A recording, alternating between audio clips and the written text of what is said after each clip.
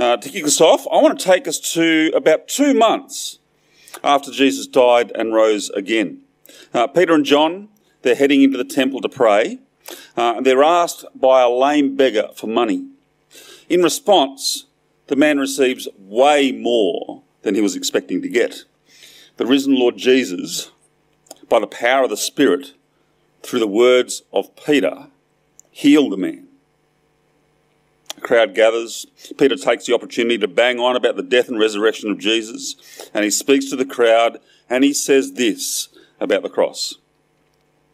The God of Abraham, Isaac, and Jacob, the God of our ancestors, has glorified his servant Jesus, whom you handed over and denied before Pilate, though he had decided to release him.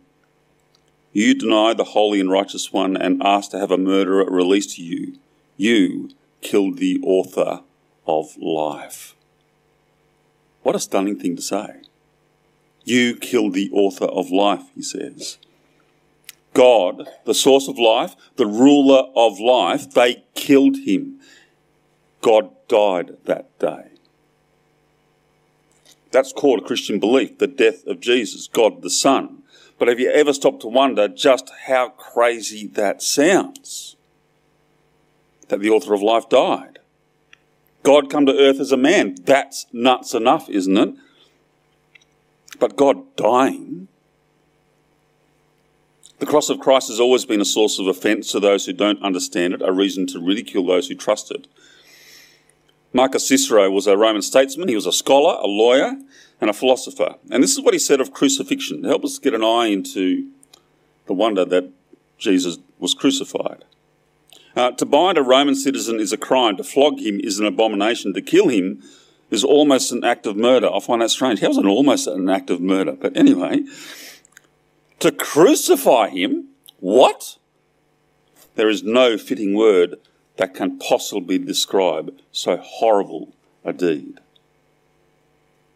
The cross was an offensive symbol, a symbol that spoke of humiliation, of shame, of defeat. It was a deliberately dehumanising act. And so the idea of God dying on a cross, it was ridiculous to Roman ears. To help us appreciate this, here's a picture of some early graffiti, very early graffiti, that helps us see how ridiculous it was to Romans that Christians believed in a crucified God. It's a picture of a Greek man called Alexamenos, and he's being mocked here because he's worshipping his God, which is pictured as a man on a cross with a donkey's head. And the words underneath say, Alexamenos worships his God. It's a mocking graffiti, isn't it? Really early graffiti, that is. The idea of a Christian God, the Christian God dying on a cross, was stupid. It was barbaric. It made no sense. It was foolishness. The cross was offensive back then. It is still offensive today. In 2015, the Victorian Department of Education decided to scrap special religious education in their schools. They replaced it with two things: voluntary special religious education that was run either at lunchtimes or after school, and also an optional part of the curriculum that teachers may decide to include on general religious education. It covered educating students in world faiths, in secular belief systems, and the importance of mutual respect. What's intriguing about the curriculum is that its content on Christianity really just bypasses Jesus dying on the cross for sins. Completely misses it. The Christians believe that Jesus died on the cross for our sins, the very heart of our faith, is ignored, skipped, not included in what Christians actually believe. Jesus' life, death and resurrection simply become examples to follow, nothing more than that. Why did the writers do this in the curriculum? Because the cross is offensive. That's why. They want a crossless Christianity. The Jesus who dies on the cross to save us from our sin, that's the God we want. That's the Jesus we want out of schools. That's the Christianity that the world wants to silence. But for the Christian, the cross of Christ, the person of Jesus, the death of God is central. It's essential. In fact, let me put it like this. If you don't know God as the God who dies, then you don't know God. If you don't get the cross of Christ and what it says about God, then you don't get God. Let's pray as we consider the wonder, the glory, the fullness of God revealed at the cross in Jesus Christ, that we be struck by that again and be changed. Won't you join me in prayer? Father, we thank you so much that you sent your Son. Lord Jesus, we thank you that you died on the cross for our sins. And we pray that as we reflect on this today, you'd move us, you'd change us by your Spirit. We pray that what we read, what we consider and what we reflect on would make us more like you. And we pray this in Jesus' name. Amen. In our midwinter devotion series, we're looking through Exodus. If you haven't started yet, let me encourage you, download it. It's on News to Notice and start doing it. It's a really good thing. And by the way, if you haven't seen the reflections in the News to Notice by the Hughes family from Church at Four, let me encourage you, go back to News to Notice, click on it. It's just a really encouraging thing to check out to see how they've been impacted by the things they've been reading in Exodus. Anyway, as we've been looking through Exodus, it's crystal clear that God's salvation of his people from Egypt wasn't just a salvation event. It's a revelation event. You can see that in this key passage that came up in the devotions in chapter 6. Therefore, tell the Israelites, I am the Lord, and I will bring you out from the forced labour of the Egyptians and rescue you from slavery to them. I will redeem you with an outstretched arm and great acts of judgment. I will take you as my people, and I will be your God. And you will know that I am the Lord your God who brought you out from the forced labour of the Egyptians. So for the Israelites, their God, Yahweh, is the God who powerfully saved them from Egypt and brought them to himself. From the Exodus on, they knew God. They knew Yahweh as the God who saved them from the Egyptians, from slavery in Egypt.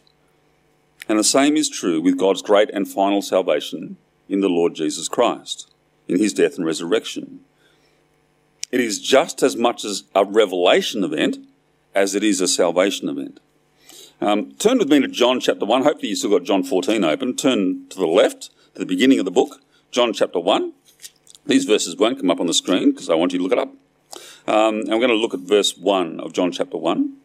If you've got one of the black Bibles on the way in, it's on page 941. I'll just read the first 5 verses as John introduces us to the person of Jesus.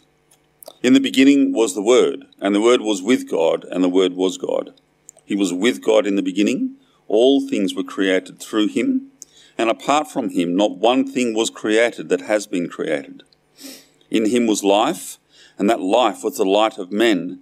That light shines in the darkness, and yet the darkness did not overcome it. Now, John, we know, is speaking here about Jesus, the Word of God. He's not just the Word from God, he's the Word of God.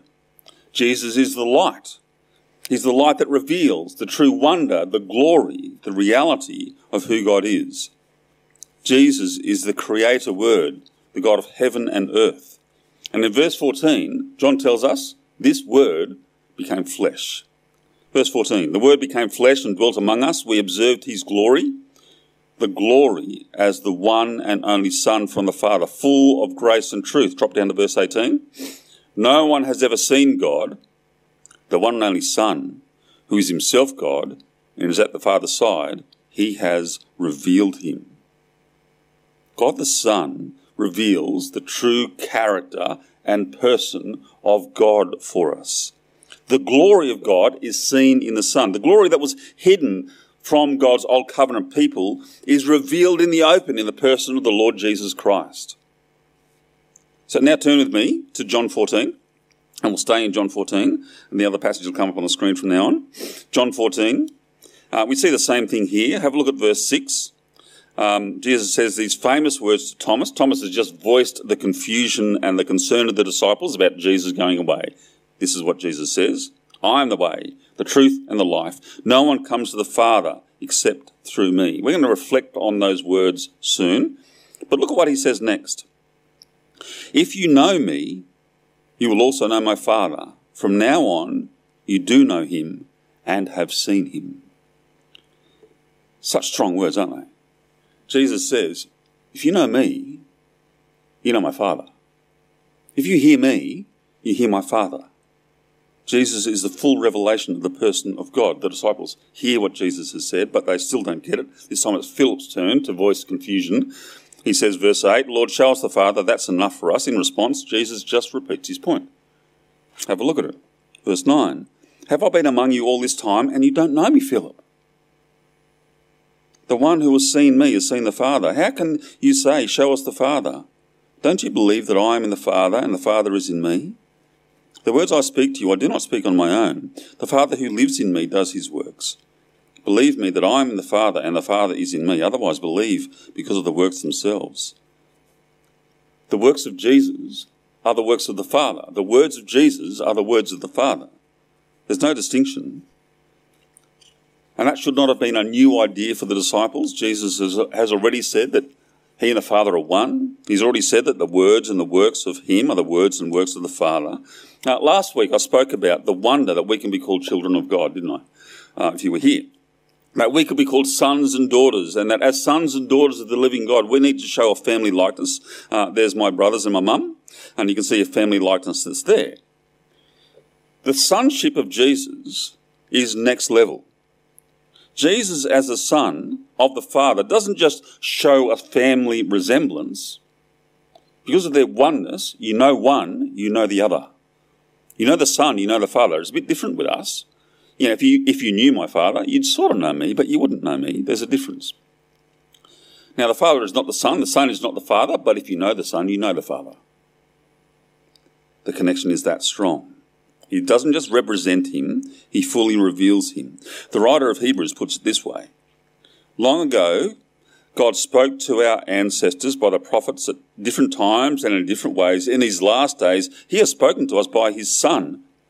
God has appointed him heir of all things and made the universe through him. The Son is the radiance of God's glory and the exact expression of his nature. What a stunning thing to say.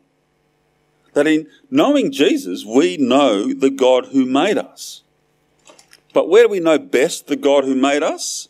Paradoxically, the full revelation of the glory of God is in the shame and the apparent weakness and defeat of the cross. In John 12, Greeks come to Jerusalem to worship at the temple and they ask to see Jesus. For some reason, that's a trigger for Jesus, and he starts to talk about the glory of the cross. He says, the hour has come for the Son of Man to be glorified. Verse 23, what's the pinnacle of that glory? How is this glory going to be revealed? Truly I tell you, unless a grain of wheat falls to the ground and dies, it remains by itself. But if it dies, it produces much fruit. Then he goes on in verse 27, now my soul is troubled. What shall I say? Father, save me from this hour. But that's why I came to this hour. Father, glorify your name.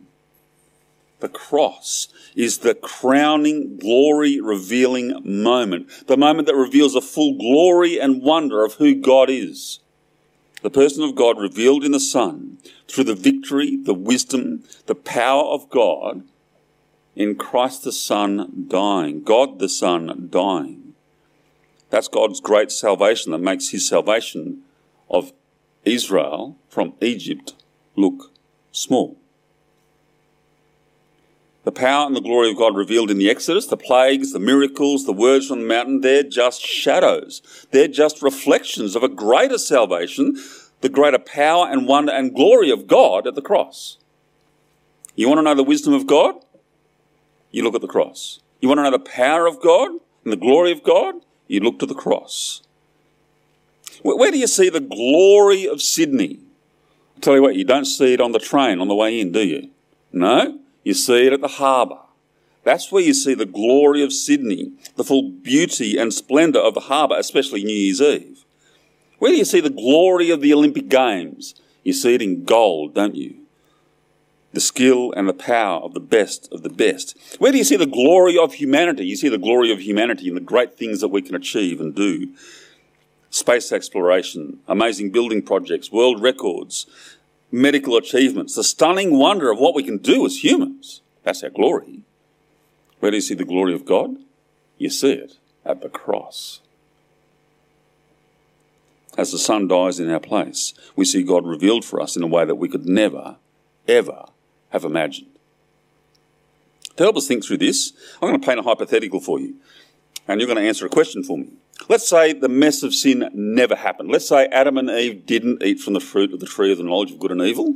That all we had was Genesis 1 and 2, Revelation 21 and 22. That's all we had to know about God. There was no sin in the middle. There was no salvation event. I want to ask you, what would we know about God if that's all we had? You've got 60 seconds. Talk to the people around you. What would we know about God if all we had was Genesis 1 and 2, Revelation 21 and 22? 60 seconds. Go.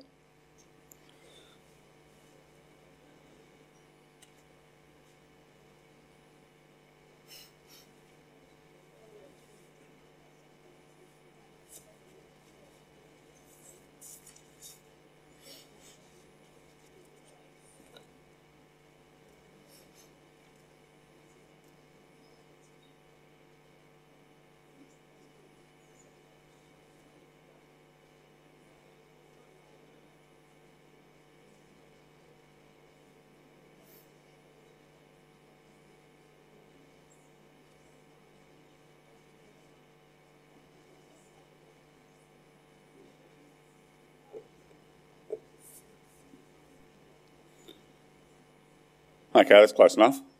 I'd love to know your answers. What would we know about God if that's all we had? Genesis 1 and 2, Revelation 21 and 22. Pardon? We'd know that he's the creator. That's right. What else? It's all coming from one seat here. He's a provider. That's right. Not only does he create, he continues to give. What else? We'd see the beauty, the order of God. That God is a God of order and beauty. Absolutely. What else? We would know God, but when you say just know God,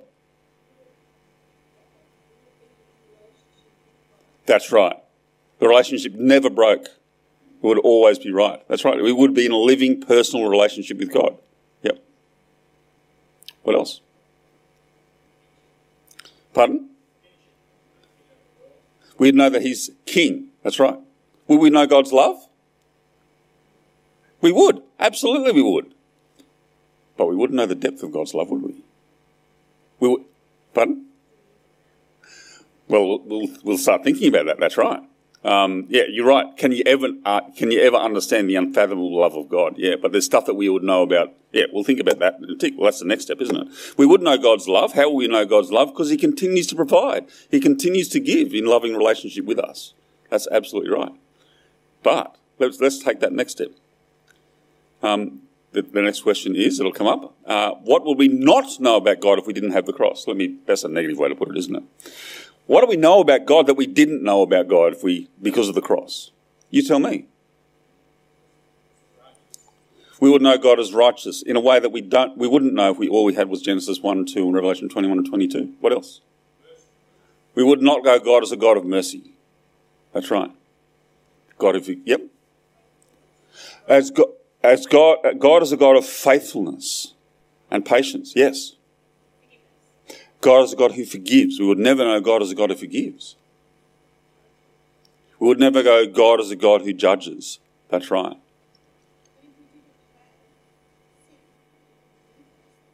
You're right, we wouldn't need those things, but we wouldn't need those things, that's right. But we wouldn't know these true, wonderful things about God because we wouldn't have seen it. Yeah. We will still know God truly, but we now know God more deeply. We still know the love of God, but we now know the love of God through sacrifice, that he is willing to go to that length to love us. We would never know that if sin wasn't there. We see the full glory of God, his compassion, his patience, his righteousness, his grace and mercy, his power to save. We only know that because of the cross, the full depth of it. In short, we get to know God in his glory through the cross. At the cross, we see the full depth of God's character in the way that we wouldn't see any other way. That's why, if you don't know God as the God who lies, you don't know God. If you don't know God, if you don't get the cross of Christ and what it says about God, you don't get God. 500 years ago, a young man, Martin Luther, great reformer of the Christian church, put it like this in a debate with a Catholic theologian. He said, "We teach nothing save Christ crucified." Christ crucified is the centre of his theology. Again, in the Sermon on the Psalms, he said the cross alone is our theology. Now, if you know Luther's quotes, if you know Luther, you know that he understands God as creator, but the heart of his theology is the cross. Charles Spurgeon, great English pastor and preacher from the 1800s, put it like this: "We preach Christ and him crucified. A sermon without Christ is like a loaf of bread without flour in it. No Christ in your sermon, sir? Then go home and never preach again until you have something worth preaching." Love this guy. We need to know God as the God who died, fully revealed in the death of Christ. Because if we don't know God. So we thought big picture about the things that we learn about God through the cross. Let's go back to John 14. Let's see what this passage tells us about God being revealed in God the Son. John 14 verse 6, he says, "I am the way, the truth and the life. No one comes to the Father except through me." Let's go through those three things in turn. I'm the way. John 10, Jesus says that he's the gate and he's the shepherd. He's the way to find life and a relationship with the God who made us. "I'm the gate. If anyone enters by me, he'll be saved and will come in and go out and find pasture. A thief only comes in to steal and kill and destroy. I have come that they may have life and have it in abundance." Jesus brings the Father. In the Old Covenant temple, the priest couldn't enter into the most holy place except once a year with a bunch of sacrifices and smoke filling the holy place, the most holy place. That whole system of sacrifice and temple worship kept on saying, "You shall not pass. You cannot come in." You cannot come into God's presence just willy-nilly. But when Jesus came as the once-for-all sacrifice, as the true and faithful high priest, as the fulfillment of the temple, a place where we meet God, through his death, we can boldly enter the most holy place. We have access to the Father, confident in sins forgiven. This passage from Hebrews. "Therefore, brothers and sisters, since we have boldness to enter the sanctuary through the blood of Jesus," drop down to verse 22, "let us draw near with a true heart, in full assurance of faith, with our hearts sprinkled clean from an evil conscience and our bodies washed in pure water." Without Jesus, there is no way to heaven. There is no way that we can access God. The gates of heaven are closed, and judgment is all we would know from God. Jesus is the way to the Father, to heaven. Jesus is also the truth that sets us free. Jesus is the truth in the face of all the lies and deceptions of the world. He speaks the words of the Father. He exposes the lies and deceptions of the world and shines a light on the truth of who God is and who we are and what the world is like. As we saw in John 1, Jesus is God's final word, his full revelation of his glory. In John 8, Jesus tells us this: "If you continue in my word, you are really my disciples. You will know the truth, and the truth will set you free." Truth brings freedom. If Jesus is the truth, then without Jesus, we're enslaved in lies, the lies of Satan that seeks to rob us of what we're created to be, the lies we tell ourselves to excuse our sin, the lies we tell ourselves that we got this whole life thing worked out when we don't. Jesus is the way. Jesus is the truth. Jesus is the life. He gave life in creation. He gives new life to those who trust in him. In him is life. He's the water of life. He's the bread of life. He's the resurrection and the life. In his ministry, he gave physical life to the physically dead. And he now, through the cross, gives eternal life to those who believe in him. Without Jesus, there is no life. We might live now, we might breathe now, and we might even enjoy our life we have now, but that life will be marked by death. In the end, we'll land in judgment without him. Without Jesus, there's no life. So in Jesus, we see the full and final revelation of our Creator God. We see the full extent of his love, that he embraced the shame, the horror of the cross, so that we could receive forgiveness and life and hope and an eternal relationship with him. In Jesus, we see God enter into our darkness, our brokenness, our lostness. He experiences the evil and rejection and loneliness. He cries. He mourns. He loves. He cares. he serves. And in Jesus we see the wonder that God sacrifices himself for us. We meet the God who dies. So if God is the God who died for us, who carried the cross, what does that mean for us? If we're to follow him, what does it look like? What does it mean to follow a crucified Son? Jesus took up his cross and he asks us to do the same. If anyone wants to follow after me, let him deny himself, take up his cross and follow me. For whoever wants to save his life will lose it, but whoever loses his life for me will save it. The mark of the Christian is that we take up our cross. What does it look like? I'm going to briefly mention 4 things. Firstly, to take up our cross means suffering now. Glory coming. As Jesus' life and glory was shown in suffering, so we too will suffer. We shouldn't expect anything less. Our lives will be marked by suffering. The world hates, the world of sin, hates God who exposes that sin, and they'll hate those who bring that message to them too. Suffering of all kinds. Jesus promised that the world would reject those who follow him, because they rejected him. Suffering of all kinds, including persecution by the world, are opportunities to suffer with Jesus and live as his disciples. Suffering shouldn't surprise us, because we believe in a God who suffered and died.